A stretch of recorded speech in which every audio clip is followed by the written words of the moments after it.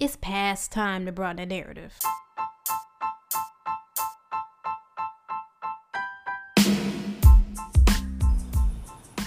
Hello, and welcome to another episode of Broadening the Narrative.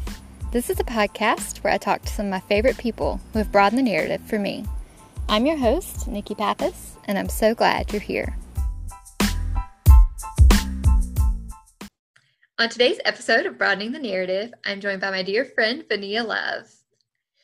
We will be discussing early childhood education and her preschool journey, 511 Academy. Before we begin, I just want to say that Vania is one of my favorite people because of the way she sets others at ease in her presence. I met Vania through a mutual friend, and I completely opened up to her without expecting to. So thank you, Vania, for opening up to me and letting me open up to you. Yes, of course. I'm glad I did, and I'm glad you did. Yes. Well, let's jump in. Can you tell us a little about yourself and your background? Yes, so a little bit about myself. I like to have fun. I can be pretty free-spirited. I can also be a little type A sometimes. I enjoy music. I love to read. I grew up in Germany. I lived there for about 9 years before we moved to the States. So that was a big cultural change for me. But I consider it home. So a lot of my background is a little different in comparison to what some may think. But yeah, so I think that's in part why I can be a little free-spirited and open to so many things. And then I love children. I love my babies. And so we'll get there, but that has led me to where I am today. Awesome. Thanks for sharing. Yes. Well, jumping in here, what's the narrative surrounding education in this country? I think the narrative surrounding education in this country is that there is equal quality education for all children in this country. I don't believe that to be true, but I do believe that is the narrative that is given. Yeah, and how does that being the dominant narrative impact the most vulnerable children? It doesn't take a lot into consideration. So the socioeconomic status of certain children and their families, their family dynamics. Is there one parent in the home? Is that parent having to work multiple jobs? All of those things play a part in that child's educational experience, as well as where is that child receiving education, where is their school located? All of those things play a part. So when taking that into consideration, it's near impossible to actually believe that all children are receiving the same quality education. Yeah, so what disparities would you say exist in the current system that need to be addressed? Ooh, I think there are several. There's a lot that I'd like to see change in our education system, in the way that we educate, in the way that children are learning. But when we consider that narrative, I think that we often have to consider, like I said, where some students are going to school. And so and how that funding is being dispersed within those schools. So some students aren't receiving some of the same books and materials. They aren't receiving the same access to STEM materials and technology. So all of that, I think, is something that needs to be looked at and addressed. And I'm going to go out on this limb here.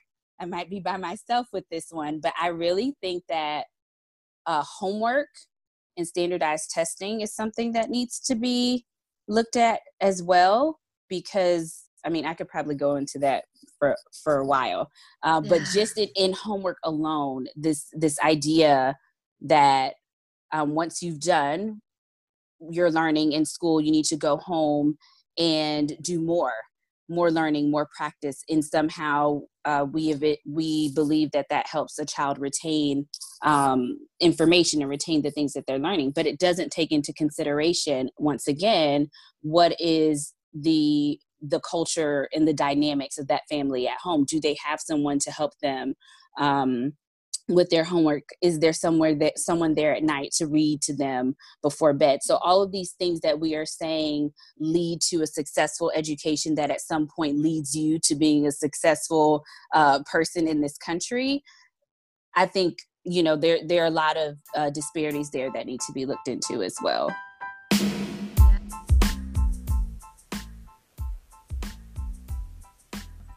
Well, I'm curious, did you always want to be an educator?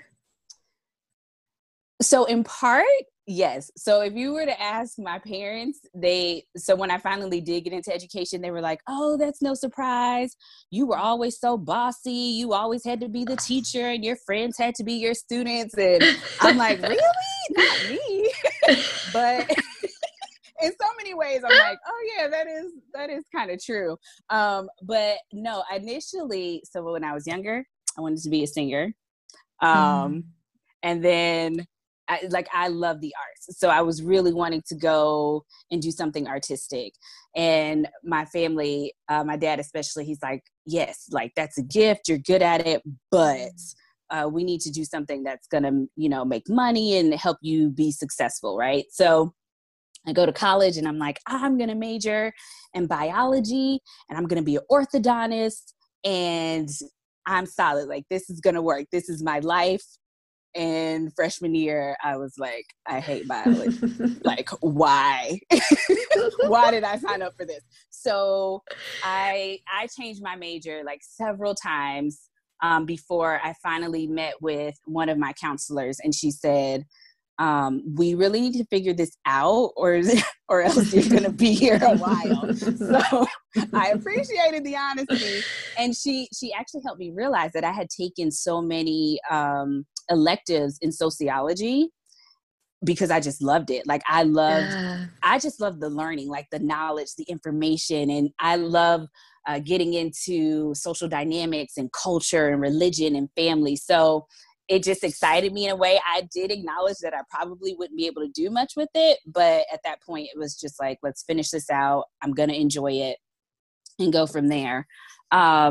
So at the time, I was already working for a company that I had been with for about 8 years, actually a little over 9 years.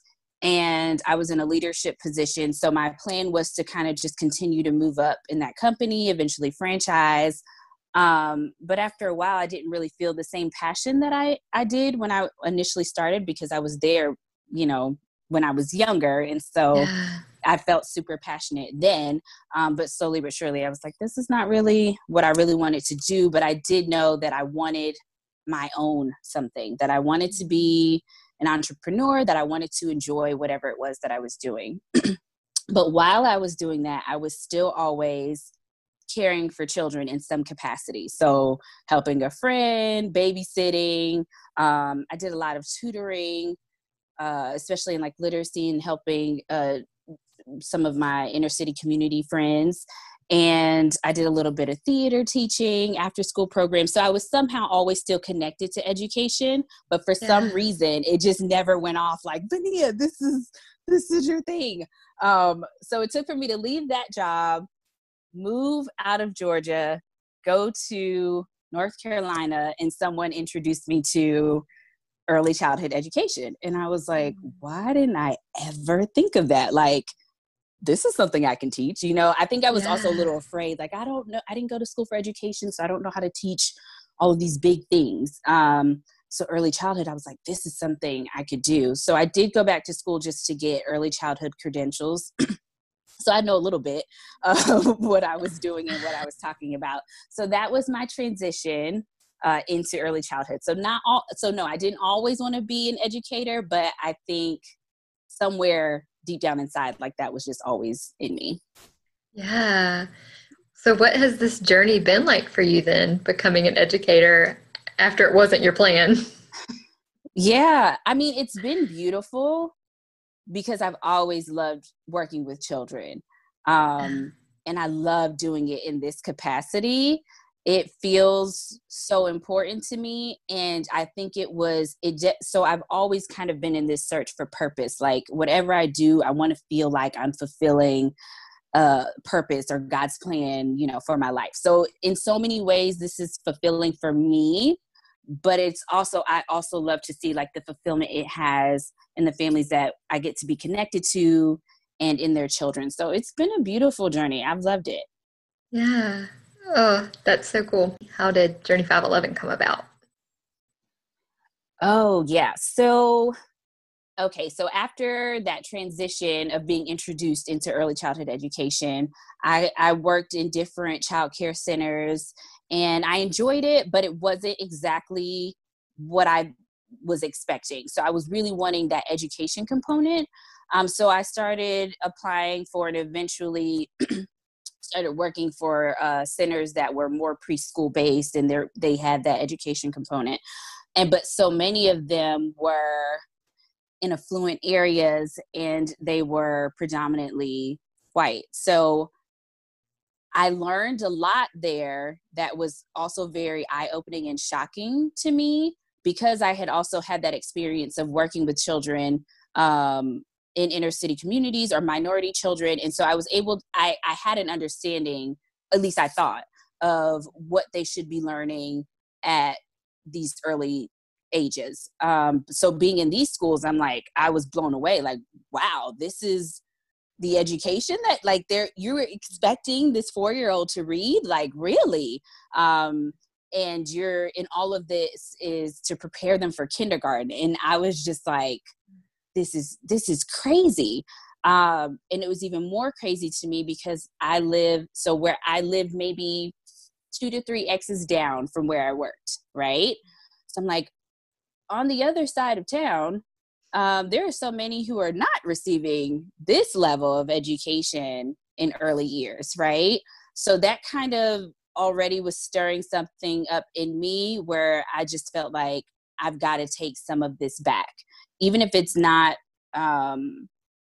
executed the exact same way, I at least had an understanding of I have to prepare my Black and brown friends to have a strong start in their education. So out of that is Journey 511. So education and learning is a lifelong journey.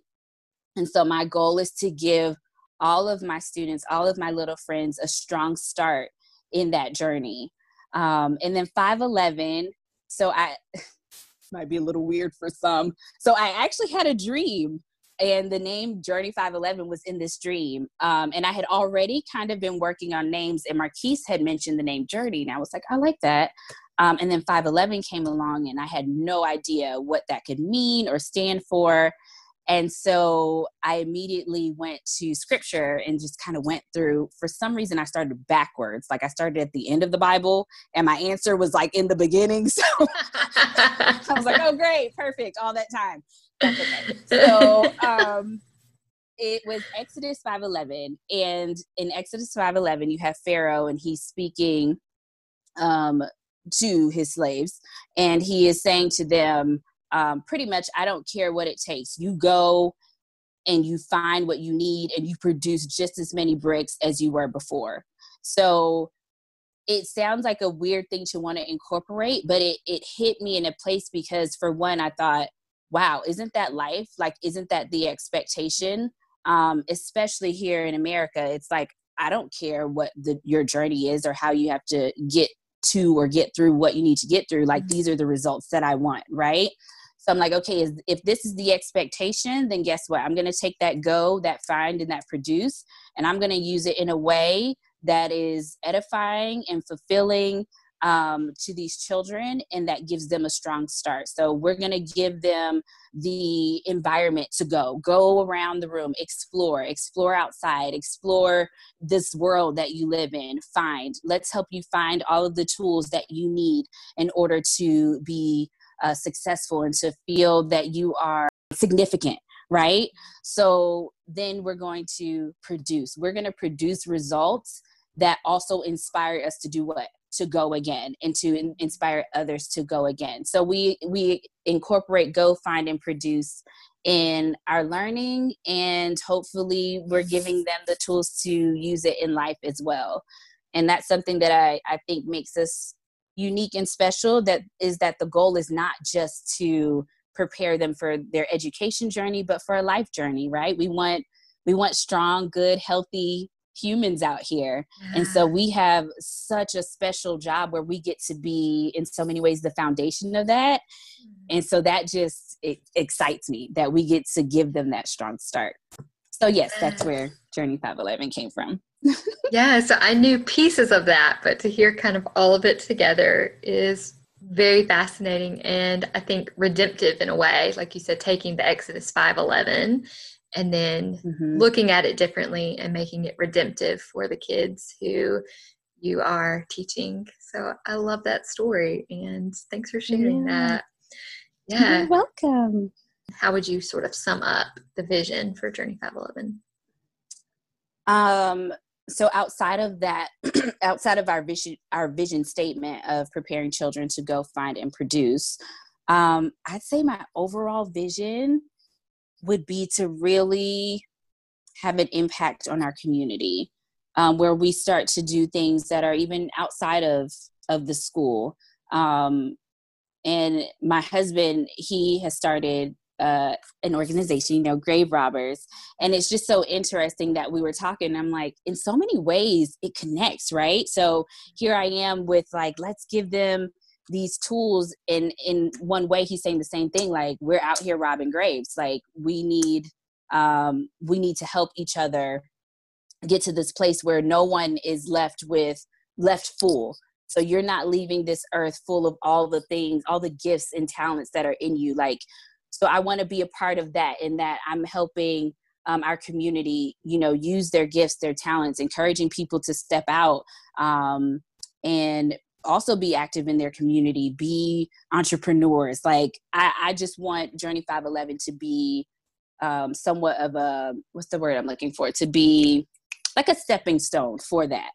Yeah. Does that make sense? Yeah. Well, what would you say sets Journey 511 apart? What sets us apart? I think what sets us apart is that twofold of, we're here as educators and, to help our friends learn. And that's what I call our little students. They're my friends.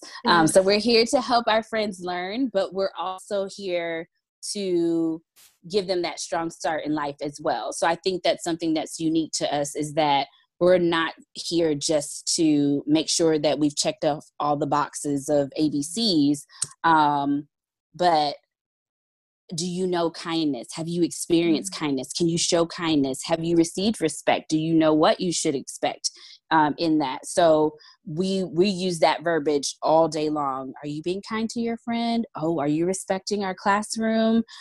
So just giving those little tools, and then also affirming them in their significance. That's not in my ABC checklist, but guess what? It's important. Like, I want them to know that they are significant, they matter. So I think just us wanting to impart that is something that makes us unique as well as our curriculum.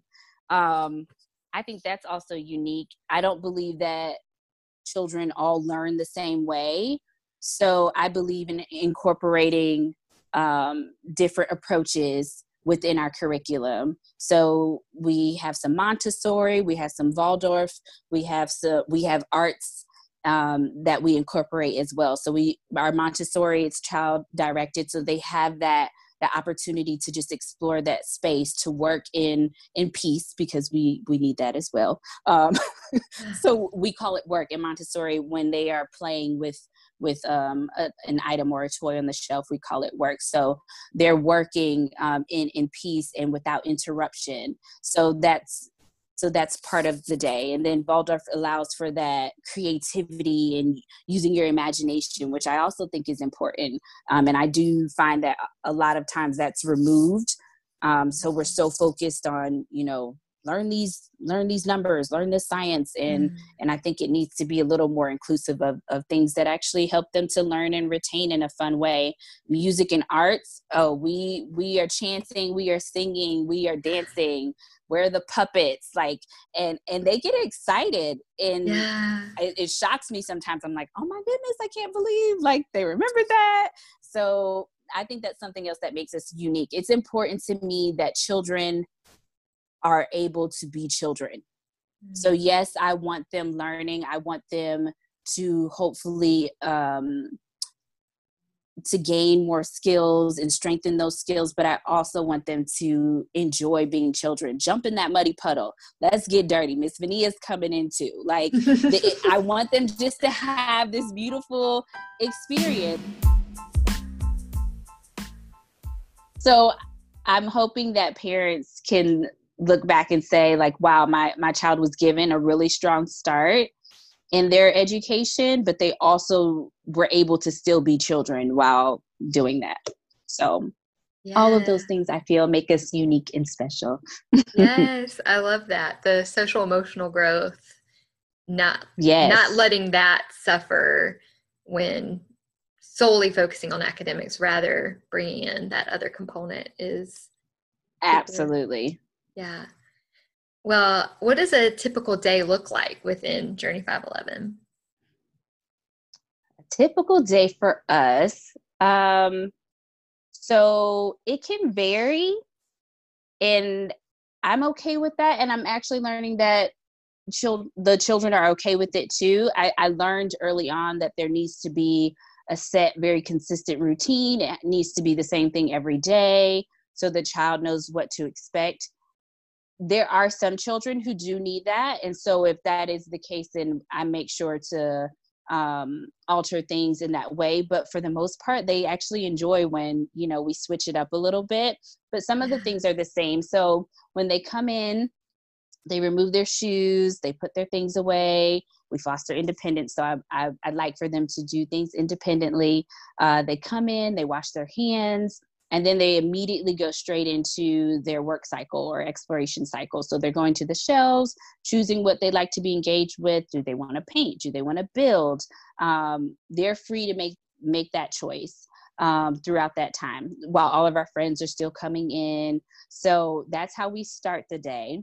And then we transition into our group learning time, and we call it circle time. And as soon as I say, all right, friends, let's clean up for circle time, like they just, they get so excited. They love it. And so during that time, that's when we go into things like the calendar. We have chants and songs that we go through for our letters and phonetic sounds, number recognition, counting, quantifying. So we're doing all of these things repeatedly every day. We do sight words. What else are we doing? Colors. We're spelling our colors and working on recognition. Even my younger friends participate, and it's good because they just get the exposure. And then most times they like wander off, but we'll start another song and they come back in. And then we'll do our prayer, our scripture. We'll sing a song, and so we do that every day. And that usually takes us anywhere from about 30 to 45 minutes. It's a really fun time for us. Once again, because it's not just them sitting and me teaching and talking at them. Like, they get to participate and we get to have a good fun time with it. And they're learning. So after that, we will transition to outdoor play. And so it's really important to me that the children have outside time. So I try to at least 30 minutes, but most times it's 45 minutes to an hour. Like, just go, be free, get the energy out, get messy, whatever you need to do, go explore. I think that's so important. So outdoor time is really, really special. It's important to me. And then after that, we'll come back in, we'll have lunch. After lunch, we have our nap time. We have snack when we wake up from nap. And after that, we usually go into like a second lesson where we might do lessons on like science and culture. And then they kind of transition back into a little work cycle, some more outdoor play. And then it's time to go home and do it all over again. It sounds so fun. Like, I want to be there. You should come. I welcome parents to, COVID happened, but usually parents are here. Parents volunteer. We have a good time. So when things settle, we'd love to have you come visit and help out. That'd be great. No, I was going to say, like, I was a teacher before, so I could maybe help in some way. Yes. And they love visitors. So just be Oh, prepared yeah. that if you come once, you'll have to come back. Yes, that's so fun. I was curious, you mentioned something about the younger friends. So what are Mhm. the age ranges for your students? Yes. So right now, I care and teach children 15 months and walking through 5 years old. Oh, wow. This year might be a little different with everything going on with COVID. So I have some friends who may be staying with me for kindergarten. And then some of my little friends have siblings on the way. So I'm considering opening our doors to those infants coming in, Oh, wow. but we'll see. Yeah. Yeah. Well, I was going to say that I have three small children, ages 5, 4, Mhm. and 2.5. And I remember when I Yes. was still helping Joshua, my oldest, with his schoolwork at the end of last school year. It was a struggle to keep our youngest, the two Mm-hmm. and a half year old, occupied. And so I'd reached out to you and you gave me some great advice. So by the time this airs, there will be parents in the middle of probably some distance learning, or I know Rock Hill is starting their virtual academy. So for Yeah. those who have small children at home but are still going to need to be helping their kindergarten first and up, I was wondering if you could give some tips for engaging those younger children when the older children are completing their work or need assistance. Absolutely. So again, this depends on how young. So I'm answering this question thinking about my youngest age group of friends. So which right now are like 2, maybe some that are turning 2. Um, so I think routine and expectations are important. So I think if we know we're headed into starting the school year with virtual learning and homeschooling with your older children, probably go ahead within that weekend or a few days before during that week and prepare both children for what they should expect. So kind of start having those conversations already.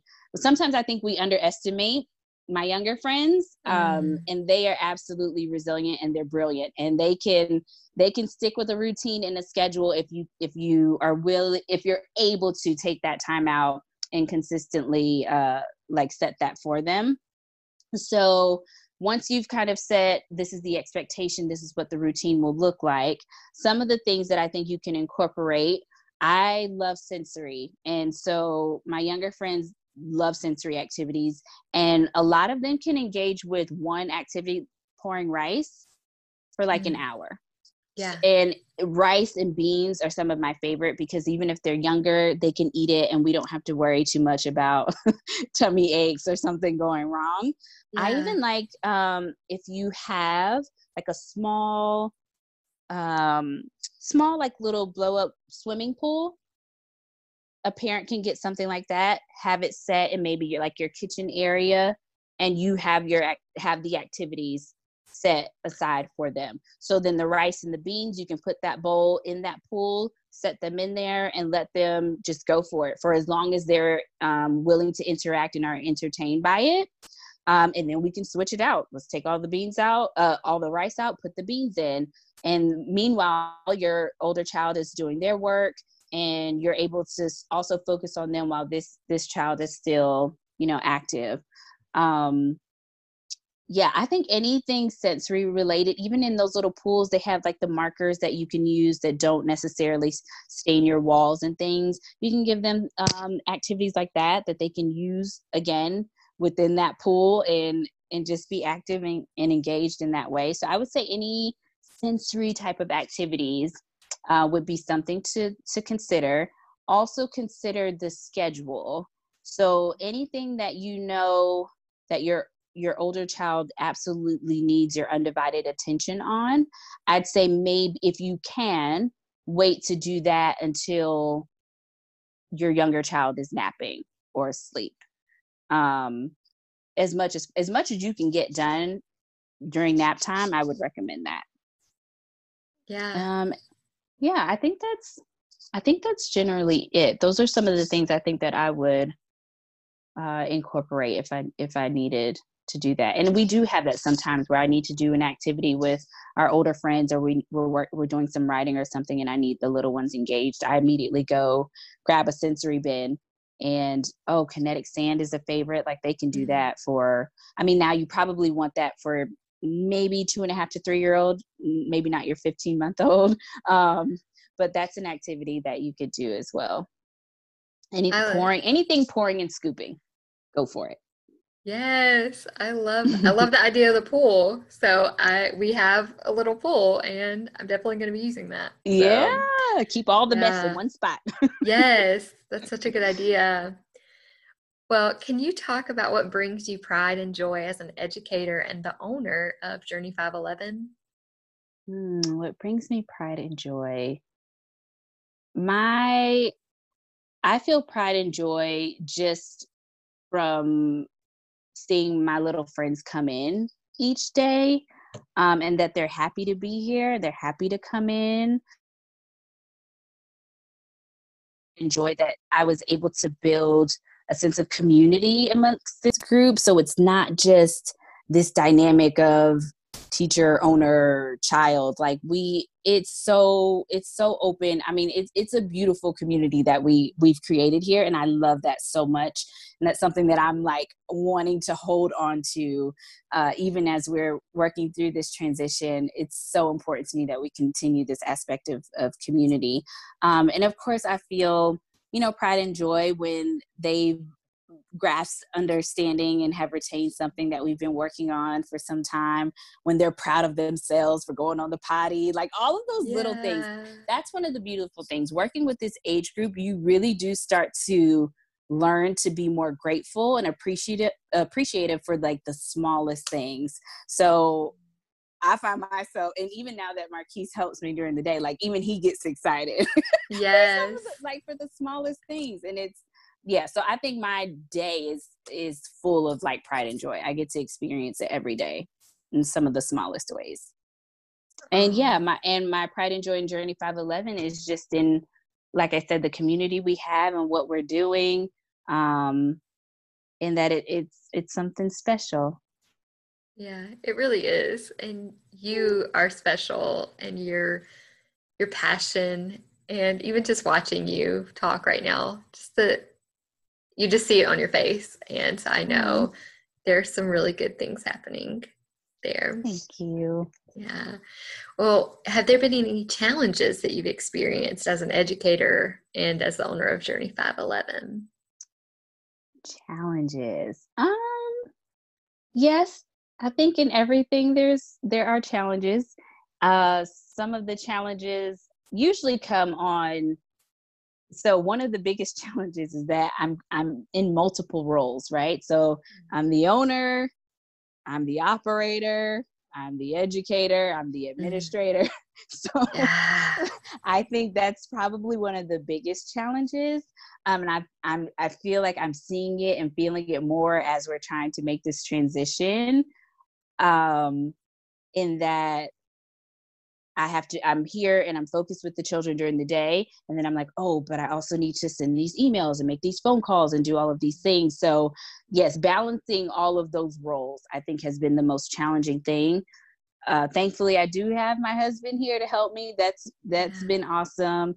And even like I said, when we were able to have parents volunteer, that was helpful. So there has been some help along the way. But yeah, that's still probably one of my biggest challenges. Yeah.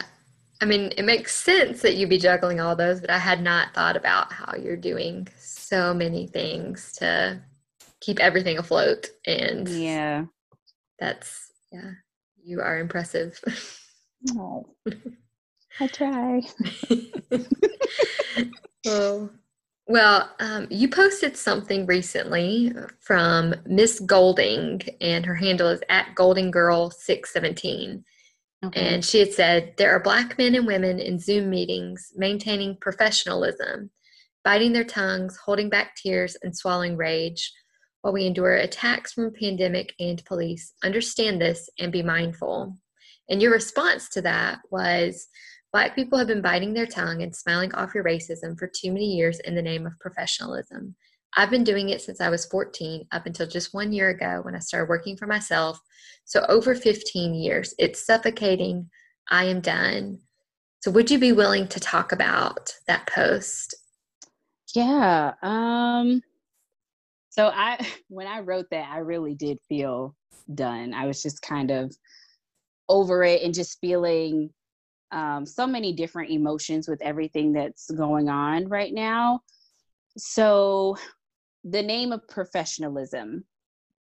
So I would have to like go back a little bit. So I recently just had, so let me start here. The name of professionalism, when I say that, and when the person who made the post, most times Black people who are working in predominantly white spaces often have to do things or not do things in the name of professionalism. So there is a lack of freedom to express your feelings. You have to filter things. You have to be very mindful of everything that you do and that you say, all in the name of, I have to be professional. This defines professionalism. And so I had, in that moment, realized that there was so much in me that hadn't been said, and it hadn't been said because I didn't feel that I had the space or the freedom to say it, because I knew it would cost me something if I did. Mm-hmm. So I couldn't figure out why now, after all this time, like I was just wanting to express myself and voice an opinion, and until it dawned on me, like, oh, it's because now I do have the freedom to do that, because anything that I do or say at this point affects me directly and my business directly. And I'm okay with that if it's me being authentic to myself. So being in someone else's space where it's their vision, it's their dream, you're having to be, mindful in that way. So what that looks like is having to bite your tongue when someone makes a comment about your hair, comparing it to some wild animal. Or today I look professional because I blow dried and I straightened my hair. So today is the day that I look professional. Or having to code switch because speaking in a more articulate way suggests that I am educated and that I am qualified to be here, right? So doing all of these things because you've been taught and you have learned that this is what it means to be professional. So all of this time, I've been code switching for so much of my life that we were talking about this not too long ago. I'm 32 years old and I'm like, what does my voice sound like? Like, who am I? Because I've always been in these spaces, and I learned this from my parents, and I hadn't realized this until recently. I grew up watching my dad code switch all the time. My mother is from Trinidad, so she would naturally have a Trini accent, but worked very hard to make sure that her accent was very American. So but in her safe, comfortable spaces, she can turn it on, she can turn it off.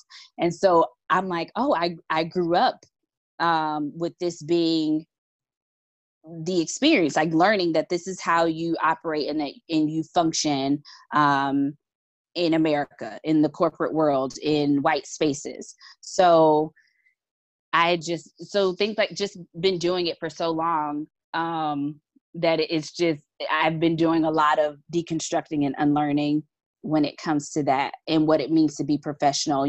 I have to dress and look a certain way. My hair needs to be a certain color and a certain style so that I'm not perceived as ghetto or hood or, all of that foolishness. So I just had a moment where I realized, like, oh my God, like I have been doing everything based on what is deemed acceptable to these group of white people who hold my paycheck in their hand. And you get so comfortable doing it. It's like, oh yeah, like it makes sense to do that. It's professional. And you get so comfortable doing it to the point that you judge other people who look like you, who don't do that at all. And you're like, don't you know that you're supposed to come in and look this way and sound this way? And don't you know that you're not supposed to respond when someone makes an offhanded racist remark? Don't you know? And so it's just, I don't know. I think in that moment, I was what I said. I was done. And I feel so much freedom, like a freedom that I've never experienced before. And it is because that I actually have my space, right? It's my space. I get to decide what's professional. I get to decide how I'm going to sound when I'm doing business, right? And that means I'm going to sound like me. Vania is going to be Vania. I'm going to be my unapologetic Black self. So that has been super freeing. But yes, that's what I meant by in the name of professionalism. Like, there's just so much that, is restrictive, and it's all, covered up in, well, that's professional. Like, this is what it means to be professional. This is what you have to do. Yeah, I think it's interesting to see the connection between the education system and then like careers, and when we were talking the other night, you were talking about what would be in certain handbooks for a school and how you're not going to put those things in your handbooks. Right. But how when those things are in the school and then they're filtering as those kids grow up who have been under that system and hearing certain things labeled in certain ways, then they grow up and then it gets called professionalism when you're older. And so I just think it's interesting how those tie into each other, because it makes me think about, like, the next question I wanted to ask you was suggestions for addressing disparities in the current educational system so that kids can grow up to not have to encounter professionalism, quote unquote, in the workplace, having to be professional. Right. Yes, I mean, we've seen so many cases even now where there are like restrictions still to this day on like hairstyles, and even that is being incorporated in the school, which was in part, I don't know why, I guess because when I went to high school, it was an all Black school. So I didn't think anything about, hairstyles at the time. I only thought of it in the workplace. So to think that you're being conditioned not only in the workplace, but also in the education system, that this is what professional looks like. This is what good is. This is what, like the conditioning, it starts so early. Yeah. And in so many, like, we've got a lot of work to do. And I think that, again, even with the platform that I have with early childhood education and the students that I have and the families that are here, I think some of the unlearning and learning in those areas are already taking place. And I think if we just all need to do our part and start challenging some things. Ask more questions. Why is that? Why do you deem this as professional? Why is this the standard? So we really need to start challenging some of those things. Yeah. What is your hope for other people who you're having conversations with as you broaden the narrative around education through Journey 511 and the work you do? What is my hope for them? My hope might be split in two parts, because I would have to be my hope would vary depending on the groups of people that I'm speaking to. In this moment, I'll speak to those who I feel have a good bit of work to do in making sure that changes happen. And so my hope for them would be that they would be a part of the solution, that they would start to challenge some things in our education system. What would that look like if parents were to flood the superintendent's offices and send these emails saying, hey, why is my child learning this in history and not learning this? What would that look like if we could collectively get on the same page that the way we're teaching some things here need to change, so my hope would be that we could get more on the same page about some of these things, and that people could be intentional about the way things need to happen going forward. That would be my hope. My hope for my community is that we just keep going the way that we are, in a very productive way. And in that, because in so much of what we're doing, we do have the upcoming generation in mind, right? And so that my hope is that will continue to be the focus, that we can continue to make good choices and make some true changes for them. Yeah. Well, what can privileged people commit to in order to bring your hope to fruition? Yeah, so one of those things would be, as I had mentioned before, them challenging things within their own school systems. Yeah.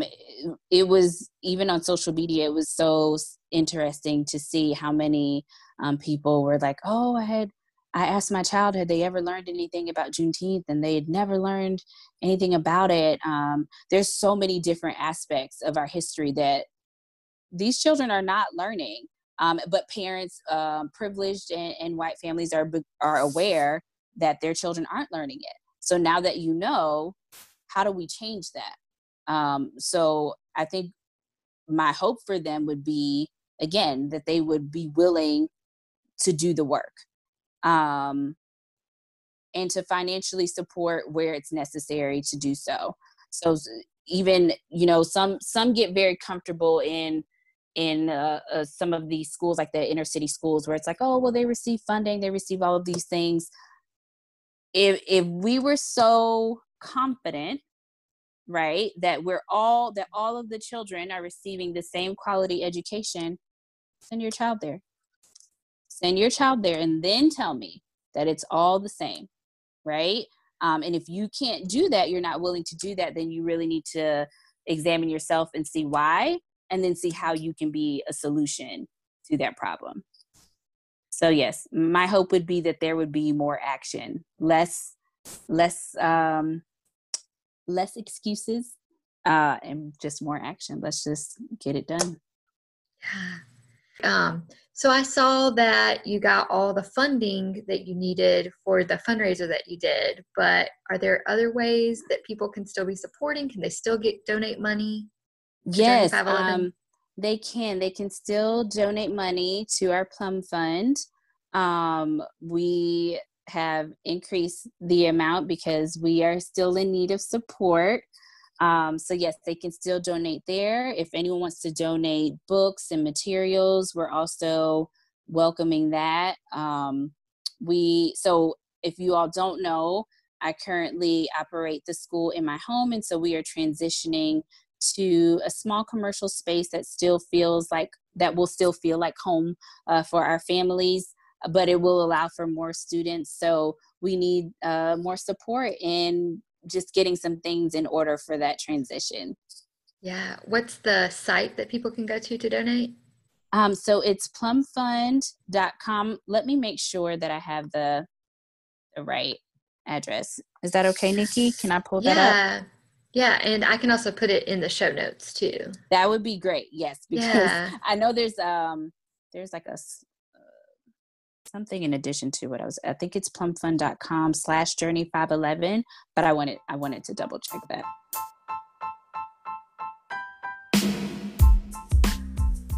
So it is plumfund.com/community-crowdfunding/join J511. Okay.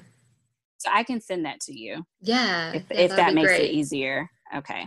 Yeah, I can definitely drop it into the show notes so that people That can would be support. great. Awesome. Yes, I would Um, love that. We would appreciate all the love and support we can get. yes. Well, thank you, Vania, for sharing your time this evening and for sharing You your are welcome. expertise. I just want to say I truly value your voice and your vision that you have, and I'm thankful for you and Marquise and excited for this next step for Journey 511. Thank you, Nikki. We love you so much. I want to thank Sequana Murray for the voice clip she sent to me for the episode intro. You can purchase her music on Bandcamp at bandy17.bandcamp.com. Her music is available on most streaming services under the name Bandy. I also want to thank Jordan Lukens for his help with editing and Danielle Boland for creating the episode graphic. Please subscribe and review the show, but only if you're planning on leaving a 5-star review. Otherwise, you can just skip this part. You can access the Broadening the Narrative blog by visiting broadeningthenarrative.blogspot.com, and you can find the Broadening the Narrative page on Instagram by searching for @broadeningthenarrative and on Twitter by searching for @broadnarrative. I hope that if you know and love me, you can engage with the Broadening the Narrative blog, social media accounts, and podcast, as well as any recommended resources. Then you can share with people who know and love you, and little by little, person by person, we can broaden the narrative. Grace and peace, friends.